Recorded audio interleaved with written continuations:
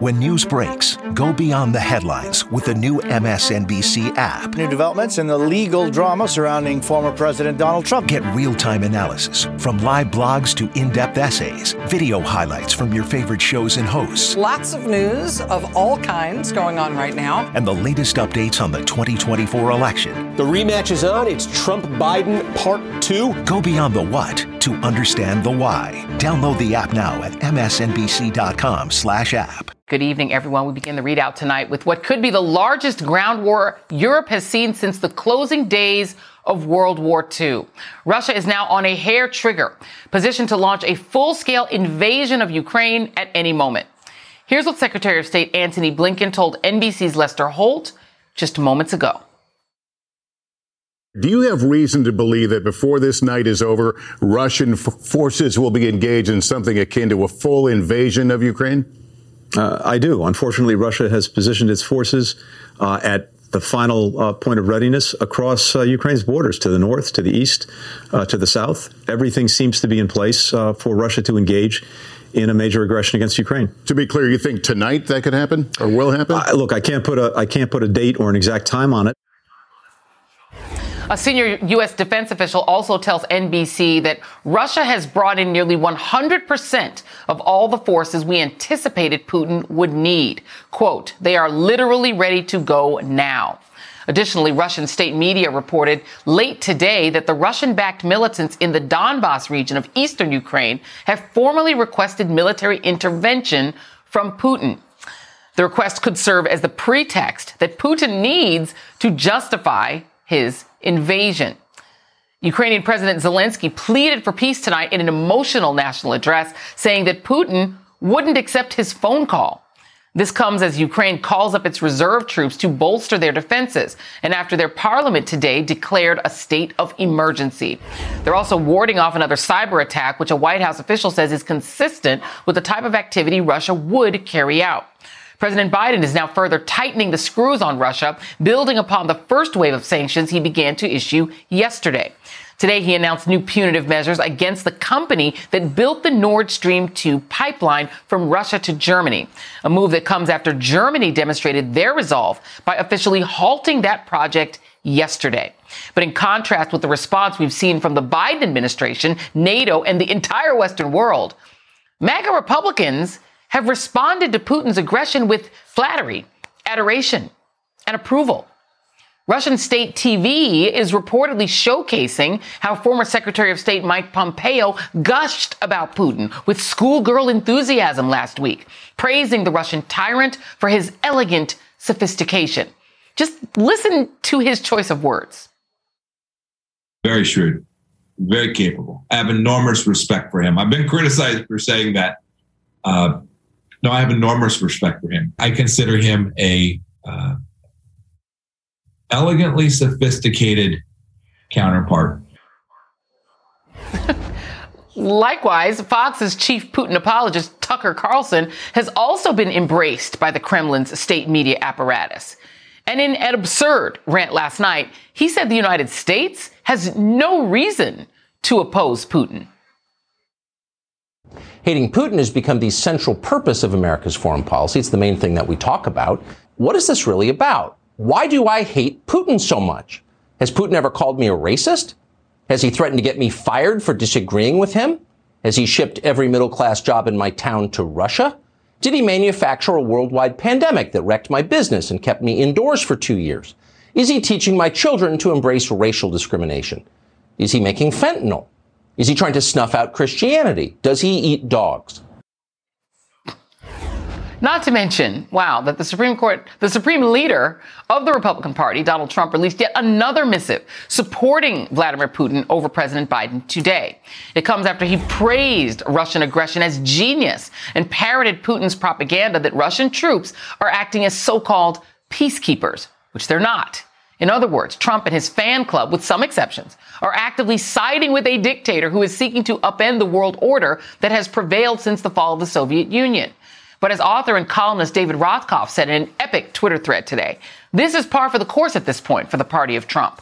Quote, they like the man they are defending, have attacked the very foundations of our system of democracy. They, like Putin, sought to discredit our electoral system and cheat it. They engineered a coup and are still defending it. This also marks an ironic pivot for the party that was literally built on decrying Soviet communism, including accusing civil rights leaders of being a fifth column, siding with the communist enemy against American greatness. Well, it turns out, okay, yes, there is a fifth column, and it's right inside the Republican Party and their media apparatus, which apparently, clearly, has fallen in love with Russian autocratic kleptocracy. And by legitimizing Putin and advancing his goals here at home, they have officially broken with their former patron saint, Ronald Reagan, who famously called Soviet Russia an evil empire. Joining me now is former U.S. Ambassador to Russia, Michael McFaul. He's an MSNBC international affairs analyst. Julia Ioffe, founding partner and Washington correspondent for Puck News.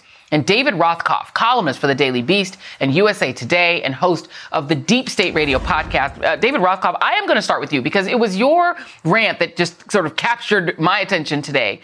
Because it is, I've come to expect very little from the Republican Party, to be blunt. I understand that they prefer autocracy. They want a white nationalist autocracy in the United States. They believe that white Christians are beleaguered and need to rule the United States without elections. Got it. But this is really, at this point, open. This is Neville Chamberlain behavior. This is appeasement. This is saying we should either side with Russia or let them run over Europe. That is new. I feel like that is something Trump brought to the table. Your thoughts? Well, I find the whole thing hard to believe. In most of our history, when we were threatened or our allies were threatened by an enemy, we tried to come together. Doesn't mean we always agreed, but we tried to make an effort to present a united front to the world, and we looked after American national interests first and foremost. Here, you have an entire movement within the Republican Party that is praising a man who is threatening an innocent, democratic country at his borders, has moved in 190,000 troops, and may at any minute unleash carnage on innocents. The President of the United States has worked with our allies in Europe, with NATO, with the EU, has worked with Ukraine in order to try to mount a defense to dissuade Putin from doing this. And these people are praising Putin. The president, the former president of the United States, Trump, is calling him a genius. You just showed Mike Pompeo fawning over him. Before I came on, I just noticed that Mike Pence is going on another network in a little bit to talk about the weakness of Biden. Nikki Haley talking about the weakness of Biden. This is outrageous behavior. And it would be more shocking if the Russians didn't help elect Donald Trump in 2016, if Donald Trump didn't embrace Putin and value him over our intelligence community, if Donald Trump did not cater to Russian interests ahead of U.S. interests time after time after time. We've had a switch. There was one party in the United States that supports U.S. interests, and there is another party that actively opposes them. And Julia Ioffe, just to be clear again, they are not supporting, Germany, who are now, our bosom friend, or Britain over the United States, and saying, well, they like Boris Johnson better than they like Joe Biden. Russia, the man who runs Russia, I won't say all the Russian people, just this guy, Vladimir Putin, ex-KGB, hates the United States, wants to destroy the United States, hates NATO, hates the West. These people are siding with someone who, am I wrong here, hates us. I don't know that he hates us. I think he sees us as his main adversary, and he wants to be our equal in the world, and he wants to restore this kind of Cold War balance of power. He thinks the Cold War was great. We should get back to it. But I do think that some of this gets to our toxic political culture where, at least, and especially on the Republican side, it's more important to be against the other party, even if it's the president of the United States who's dealing with an international crisis. And if that means siding with a foreign dictator, at least you're not siding with a Democrat.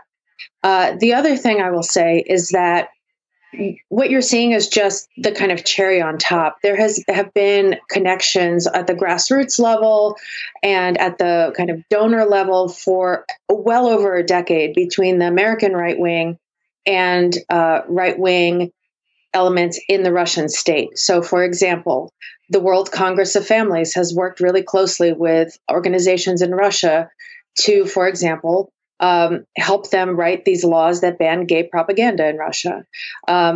They are helping Russian right-wingers and the Russian Orthodox Church push the government to ban abortion in Russia, which has been legal there since 1920 and is just not a topic of discussion. It is completely settled at this point.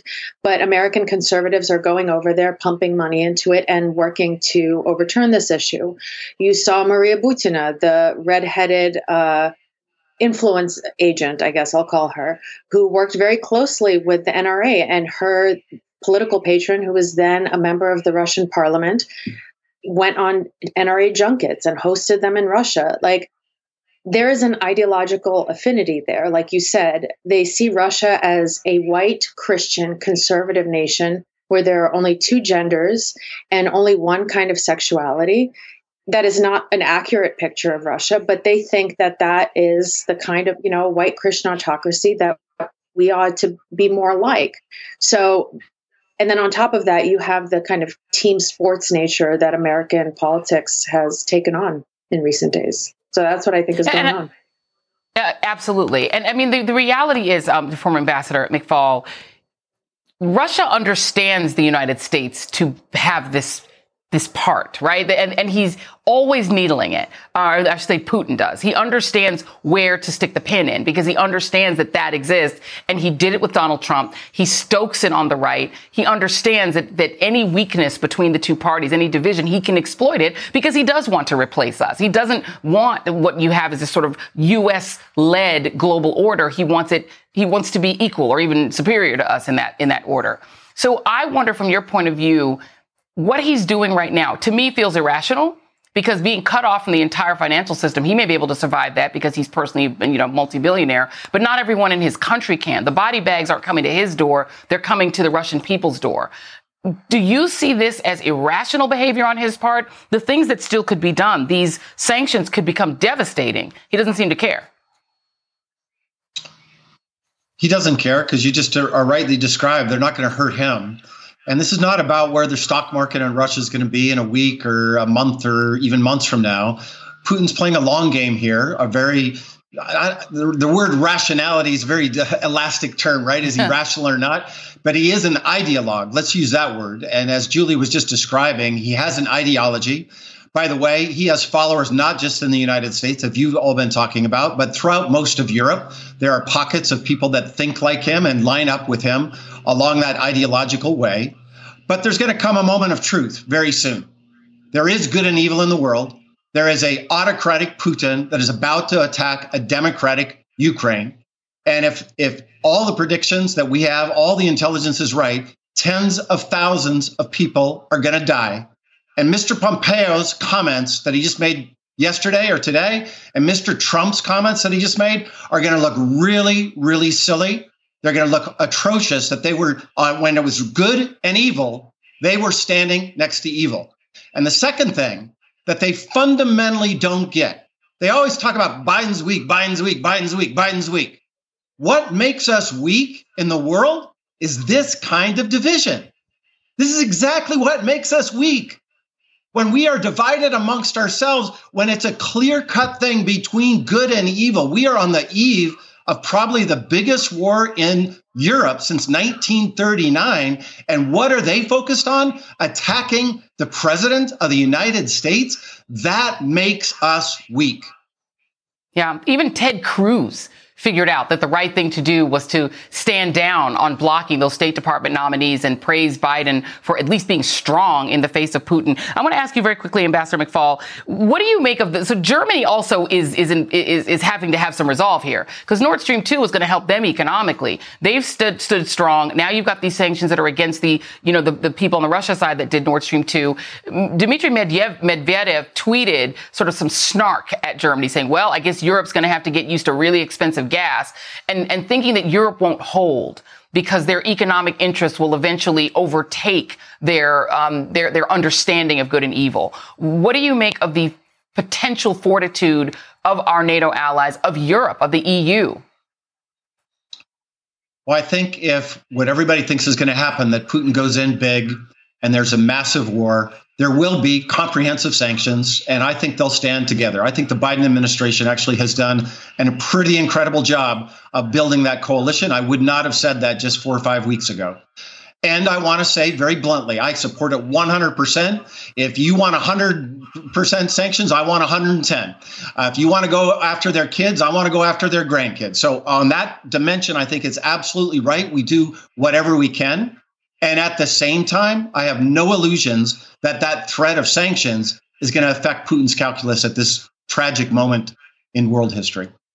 Yeah, indeed. And one day, I think when people look back on what he did, I think the term rationality will absolutely be debated about what he thinks that he is accomplishing here. Thank you, Ambassador Michael McFaul, Julie Ayofi, and David Rothkopf. Before the break, I do want to show you some powerful images in support of the people of Ukraine. In Berlin tonight, the Brandenburg Gate was lit up in the colors of the Ukrainian flag. A similar tribute tonight in Paris, where City Hall was illuminated in blue and yellow as the crisis with Russia deepens. And up next on the ReidOut, Russia is accused of a major cyber attack today on Ukrainian government and banking websites. Plus, staggering new information about the extent of the ongoing terror campaign against historically black colleges and universities in this country. And President Biden is also said to be very close to announcing his historic choice for the Supreme Court, and a clear favorite has emerged. In New York, a major development, meanwhile, tonight in the Manhattan investigation of the Trump Organization. And tonight's absolute worst is no stranger to fraud.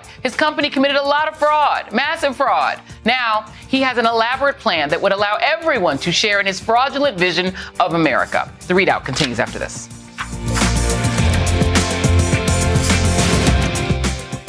Today and every day, Planned Parenthood is committed to ensuring that everyone has the information and resources they need to make their own decisions about their bodies, including abortion care. Lawmakers who oppose abortion are attacking Planned Parenthood, which means affordable, high-quality, basic health care for more than 2 million people is at stake.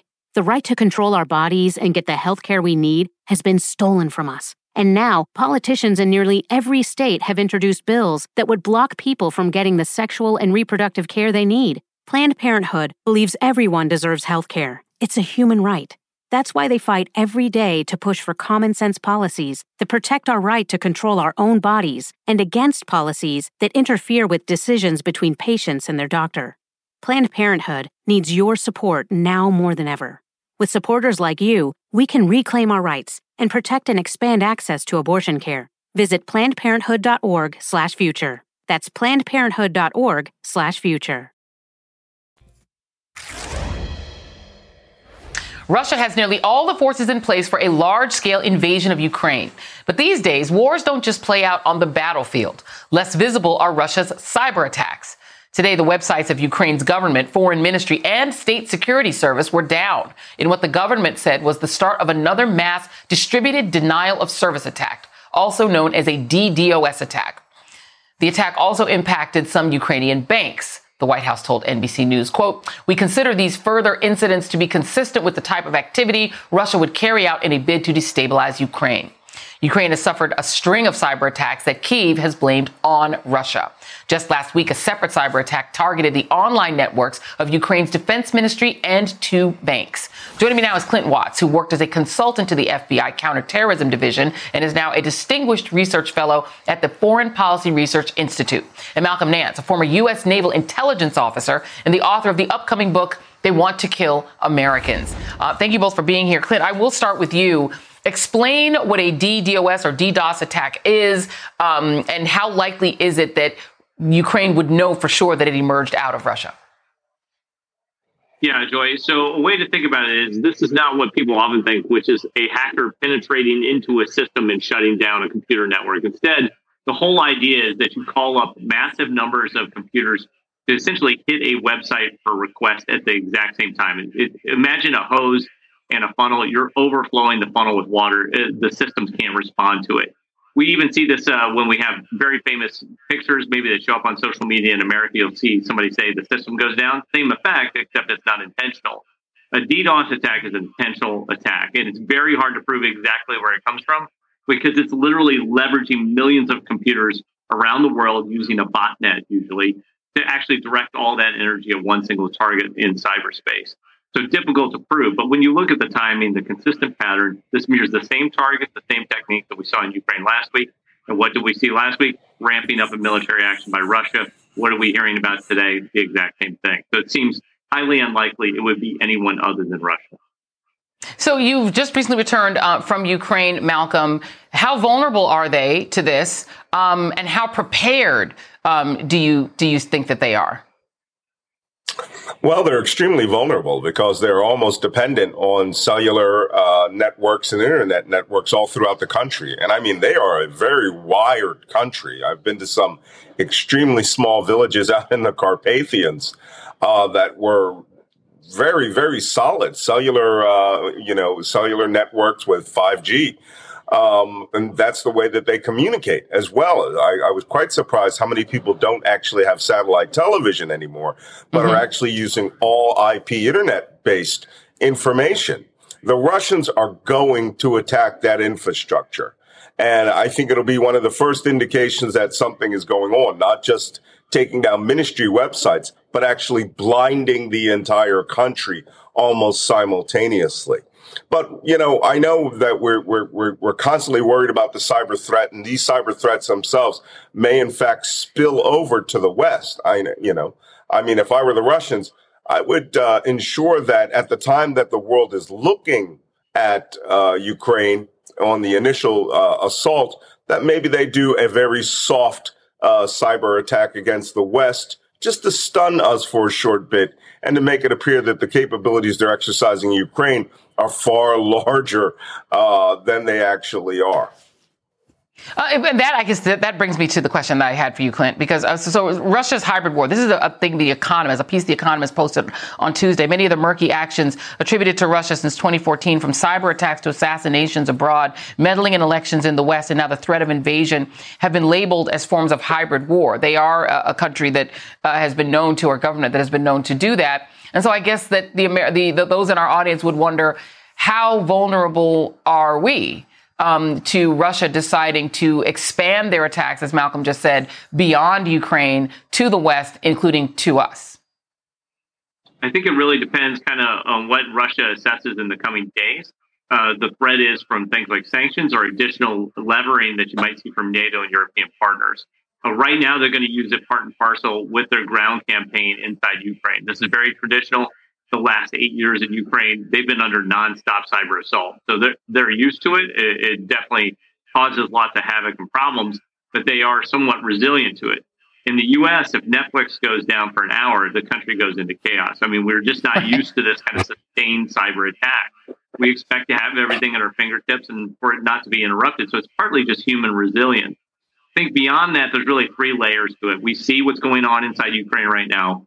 The next layer really is Germany, France, and the UK is really the backbone of NATO. They're the ones that have to bring a lot of these sanctions, and they suffer greater costs. And this is where cyber and information come together. You'll see a lot of cyber attacks directed. I would expect Germany would be number one because they're holding out on Nord Stream 2. And that will be coupled with actual disinformation pushing into these Western European countries, trying to pit them against their elected leaders, put lots of pressure from the inside.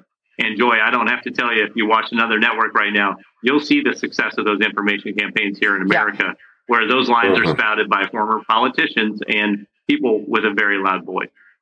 I have to ask you about that as well, Malcolm, because, I mean, we are seeing the former United States Secretary of State, I'm sure Tuckums, I'm sure Donald Trump, being used by Russian state media, which is controlled media by the Kremlin, using Americans now as sort of their chief propagandists.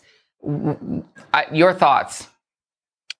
I find it absolutely fascinating as a student of World War II that at the end of World War II, Tokyo Rose and Lord Haw Haw, two of the largest propagandists, one for the Germans, one for the Japanese, were both tried for war crimes.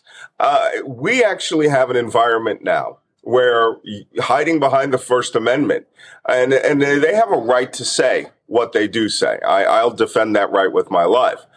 but they are aiding at a time in an attempt to dismantle a democracy as it is facing an existential threat and acting as advocates for a foreign power. Look, I just left Ukraine this morning.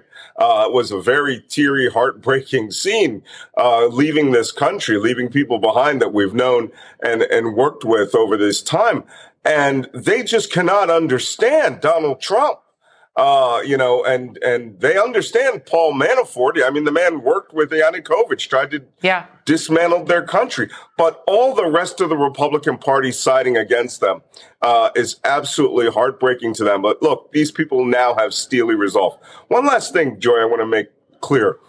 When they do this hybrid cyber warfare against Ukraine, it's going to be followed up almost instantly, if not within the hour, of a massive kinetic attack. They are going to use long-range battlefield ballistic missiles to knock out TV infrastructure. They're not just going to jam Ukraine. They're going to blow up all the cellular networks. They're going to use airstrikes and physical attacks that will kill thousands. So when we say cyber warfare and hybrid warfare, we're moving away from hybrid back to a form of asymmetrics where they dominate the ability to kill Ukrainians. And that's going to be a big part of it. It is. And yet you have Americans that are siding with them, which is insane. Malcolm Nance. It is. Malcolm Nance, Clint Watts, thank you. Clint Watts is sticking around. Thank you, Malcolm. And up next, new information from the FBI reveals how many HBCUs were targeted by the recent avalanche of bomb threats. And the numbers, they're alarming. Stay with us.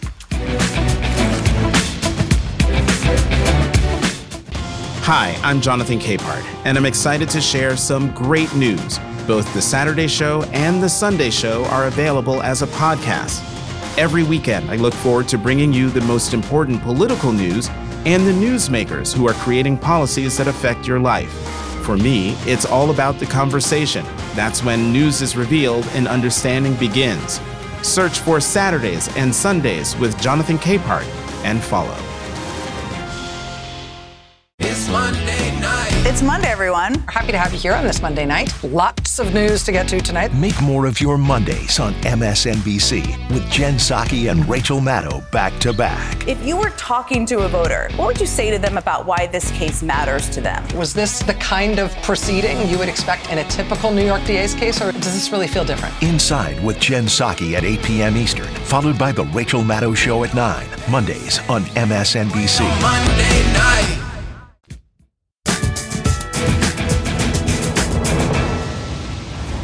The FBI announced today that between January 4th and February 16th, a total of 57 historically black colleges and universities, houses of worship, and other faith-based and academic institutions were targeted by bomb threats.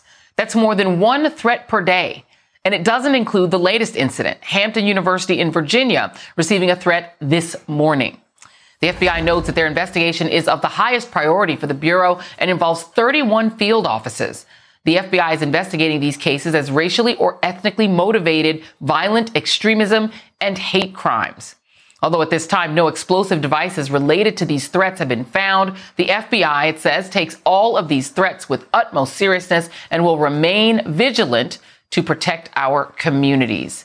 By our count, 35 HBCUs have received bomb threats this year. That means that more than 30% of the hundreds of thousands of students attending an HBCU had their education disrupted and their safety put in question. HBCUs are havens for the black community. The first schools educated the descendants of formerly enslaved people and gave black Americans the space to learn when they were excluded from other institutions. And now those schools are under threat. Back with me is MSNBC national security analyst Clint Watts. And joining me now is Howard University president, Dr. Wayne A.I. Frederick. And Dr. Frederick, I will start with you. Talk a little bit about what these threats to your school, to Howard University, and to other HBCUs have done to the community that goes to that attends and works at these colleges. Yeah, it certainly has been disruptive. As you can imagine, it has instilled fear in the community, some apprehension. And to be quite honest, some anger as well. You have young people who are already disadvantaged. coming to our institutions to pursue a better opportunity, pursue a better life in earnest, not really causing anybody else any type of trouble, and having these attacks. I mean, even without finding any devices, et cetera, as you can imagine, we've had to suspend class. We're using more resources for security that we could be putting into these young people. And so it's extremely disruptive. I think most importantly, the mental health, when you look at the impacts of the pandemic and now this, it's a lot of mental health stress. So we've also had to increase our resources there as well. But we're going to remain resilient. Indeed. And, I want to put this map again for you, Clint. This is the HBCUs targeted just this year, 31 schools. And you can see it looks like the old Confederate states. They're mainly in the South. Of course, there are many HBCUs in the South. And I wonder, just as somebody who worked for the FBI, how do you even go about figuring out who did this? They've definitely already determined at the DOJ that these are hate crimes, that they are racially motivated. Yeah, I think it's obvious just looking at the pattern that someone's gone down the full list and tried to intimidate and threaten people across the board based on a specific thing, which is race. And I think that's why you're seeing the Hate Crimes Division take this on. Separately, you have different modes of communications and mechanisms of communications. However, all of those leave signatures, especially these threats that are coming in the online portals. I would imagine the FBI is probably the only organization in the world that can put those pieces together. And they will start to move and hunt that down right away. I think the next thing is how quickly can they put those pieces together, or do they end with a lot of dead ends? It just depends on the sophistication of the people who are perpetrating this. If they're sloppy, they don't really understand their internet technology, this can move very, very quickly. However, it also could be tough to put together. If they know how to cloak themselves online, they change their pattern up in terms of these threats. If that is the case, that would mean a more sophisticated actor, and it would likely mean a more sophisticated threat beyond just, hey, I'm going to organize this campaign of death threats against all of these universities. It could be they have the sophistication to actually put a plot together as well. So I'm hoping it is the former rather than the latter. And, it's pretty, and I said 31 schools, I meant 35 schools have been targeted just this year. And Dr. Frederick, how has the university had to sort of change the way things operate on campus? Because I know some people are now back on campus. Everything is sort of hybrid because of COVID. But how have you had to change the way that things operate at Howard due to these threats? So what we've been doing, the first thing is we've been educating the entire campus about how to react to these threats. We have, obviously, we have lockdowns. We have where we want people to stay in place, et cetera. So we've had training recently. The FBI actually participated in that. And again, as you can tell, I mean, that creates a lot of psychological stress. So we've had increased counselors. We have undercover security as well across the campus looking for any suspicious activity. We've had to increase our patrols as well, and especially in the residence halls, because actually our residence halls are full. We are back to face-to-face for the most part. So the majority of our campus is back there. And then just as importantly, we run a hospital as well. And as you can imagine, having a bomb threat on campus when somebody does not specify a location, having to evacuate a hospital in the event that something does happen is a very different circumstance. So planning those logistics has been the other thing that we've been doing. So it has been taking up a significant number of resources and manpower as well, to be quite honest. Yeah, I am sure. Well, I'm wishing everyone the best. And it is notable, I think we should note that these ramped up with the start of Black History Month, not probably coincidentally. Clint Watts, Dr. Wayne A.I. Frederick, thank you both very much. Stay safe. Up next, TikTok. The White House says it will have a Supreme Court nominee by the end of the month, which is Monday. We also need to talk about today's resignation of 2 Manhattan prosecutors working on the investigation into Trump's shady business practices. What does it mean for that investigation? We're back right after this.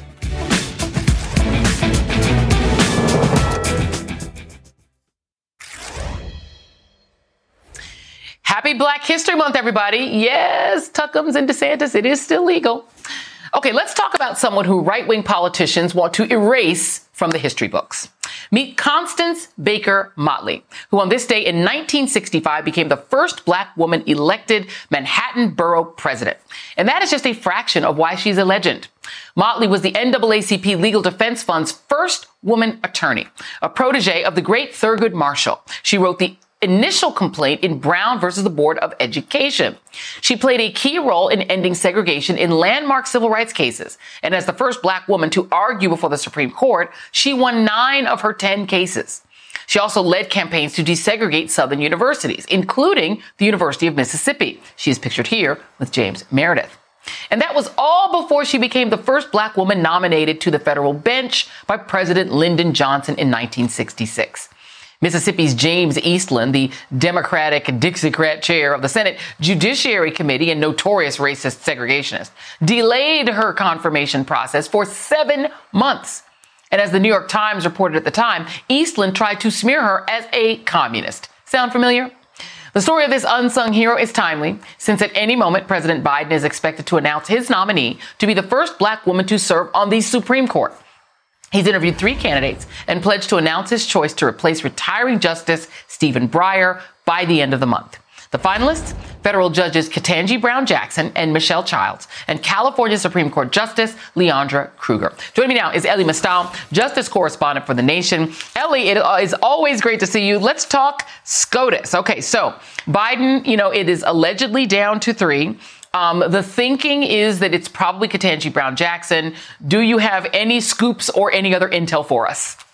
No, I have no insider information about this. I call the White House; they don't always call me back. You know what I'm saying?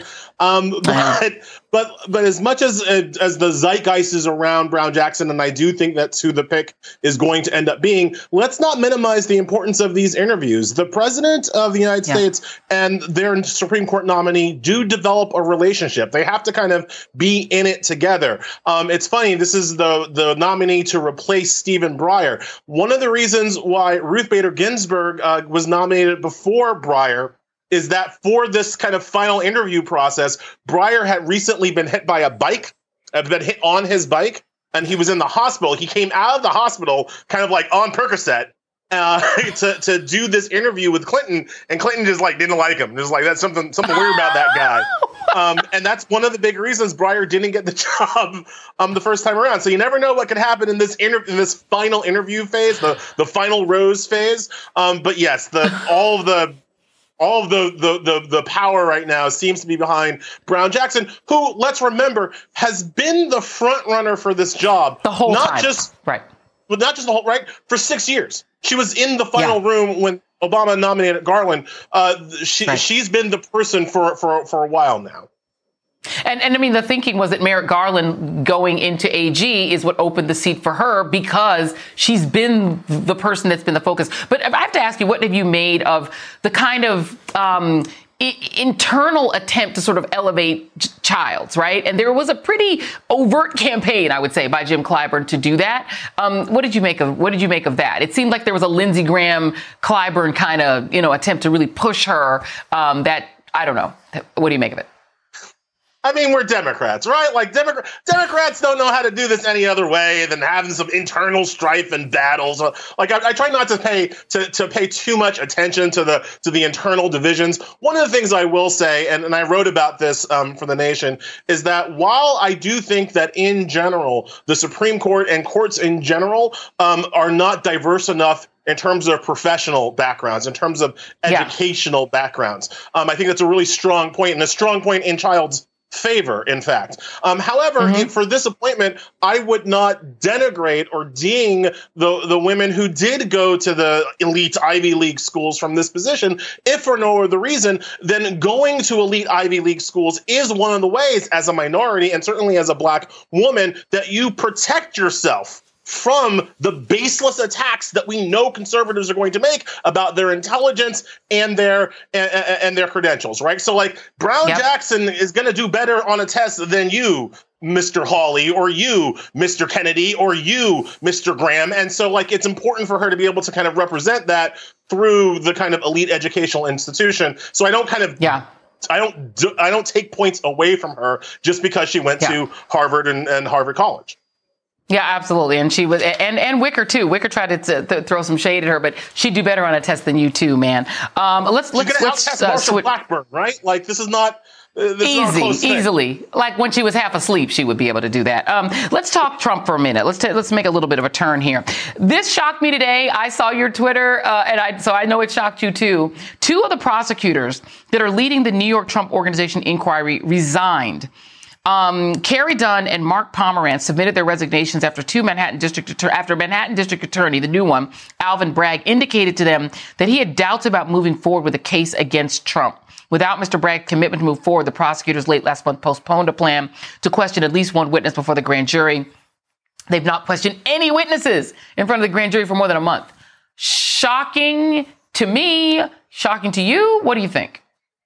This stinks. Alvin Bragg needs to answer some questions soon, right? And there are two important questions that he needs to answer, I believe, for this decision. One, Dunn and Pomerantz, the two prosecutors who quit, are very respected prosecutors within New York legal circles. So why did they think they had a case that they could pursue against, to the grand jury, but Bragg didn't? What? He can't just say like, oh, we didn't have a case. No, because two of your prosecutors thought you did. So you got to explain to me why you have this, let's say, call it a minority position compared to the other people in your office about the culpability of one Mr. Donald Trump. Number two question he has to answer. As the Times reported, they haven't really interviewed people for a month. He's only been on the job for 2 months. So what did he know before he was elected about this case that made him want to back off of that case? And why didn't he not bring that up during the election? Because, I don't know, New Yorkers might have wanted to know his thoughts on the Trump prosecution that he clearly pre-made before he got into office, or else he wouldn't have been able to shut the investigation down if that's what's happened so quickly. So I'm going to reserve some judgment, but Mr. Bragg has some questions to answer about this decision. I have a third question. I'm not a lawyer, but how could Michael Cohen have testified under oath that Donald Trump levered the value of his properties depending on whether he wanted to get a loan or skate on his taxes? And how did he go to jail for signing a document, right, to give money to Donald Trump, the person Donald Trump was having an affair with? But that's a crime. But when he literally gave them documents, allegedly, I'm sure he's talked to those prosecutors and gave them evidence that he did what Cohen said he did, and y'all not going to prosecute that? If you or I did that, Elie, I bet you Bragg would prosecute us. That's all I'm going to say. I need to know more. Elie Mystal, how is Michael Cohen one person get burnt up behind this? How? Make it make sense. How is that possible? Make it make sense. He was working for Donald Trump. Anyway, don't move. We got more. Tonight's Absolute Worst is straight ahead with a hilariously misguided attempt to kickstart the apparently non-existent Republican agenda. Kick. We're back after this.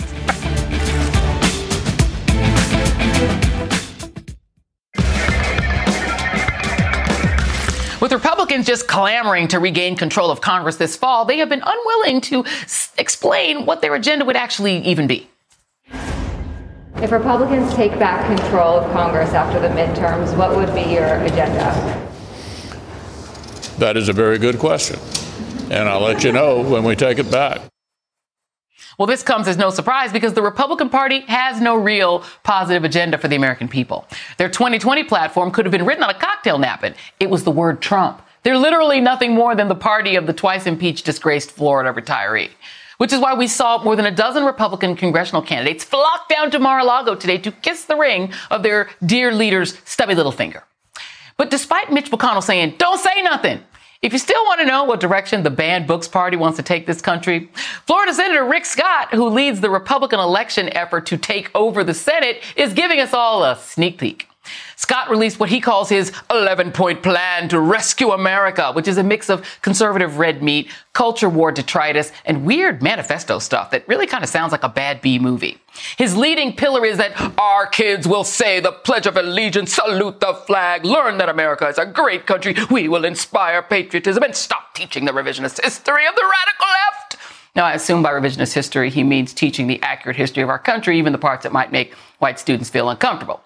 In another section, Scott claims they will starve Washington's economy and stop socialism and reduce the government workforce by 25% in 5 years. Now he's talking about creating massive unemployment because 25% of the government workforce would mean laying off more than 500,000 people. And while he's doing that, he's indicated that he and his comrades will be raising taxes on millions and millions of Americans, including those living in poverty. He writes all Americans should pay some income tax and have some skin in the game, even if a small amount. Currently, over half of Americans pay no income tax. Wait, hold on a second. Didn't Mitt Romney say something like that before he lost to President Obama? 47%, anybody? Then Florida's dollar store, Voldemort, proceeded to try to deny what's written in his own plan. Chucky Schumer saying that your plan is to raise taxes on more than half of Americans. I didn't see that in your plan. Did you have that in your plan? Was it in invisible ink in the copy that I got? Because I didn't see that. No. Chucky. And then his manifesto gets even weirder. He adds that all federal legislation sunsets in 5 years. If a law is worth keeping, Congress can pass it again. So wait, Congress would have to repass Social Security, Medicare, and the Civil Rights Act again every 5 years? Okay, Rick, what happens if somebody commits, let's say, massive fraud against Medicare, and then Medicare expires under your plan? Trixie, Rixie. And for those who say Congress would never let those things expire, I note the Violence Against Women Act, which expired 3 years ago. Scott's plan even adds a touch of Taliban. In an attack on the transgender community, he declares that men are men, women are women, and unborn babies are babies. We believe in science. And no Republican agenda would be complete without paying dues to Orange Julius Caesar. It not only calls for finishing the wall on the southern border, but also naming it after Trump. And of course, there is the section devoted entirely to our elections that says ballots can only be submitted at a polling location by a voter or the post office. No ballot shall show up after election day shall be counted ever. So wait, does that mean that the thousands of American service members or diplomats working overseas, should their votes just not count, Rick? The fact that the Republican leadership decided to leave a void where an agenda should go, only to have a troll like Rick Scott fill it with a laundry list of Republican grievances, that is tonight's absolute worst. And that is also tonight's ReidOut. MSNBC is going to be live here all night. Today's news requires more facts. Palestinians and Israelis are blaming each other for the tragedy that has inflamed the region. More analysis. Most of the states with the worst rates of gun deaths are ones where Republicans control the state government. And more perspective. This is not just about women and pregnant people in Texas. This is about people across this country. The world's never been harder to understand. That's why it's never been more important to try. MSNBC. Understand more.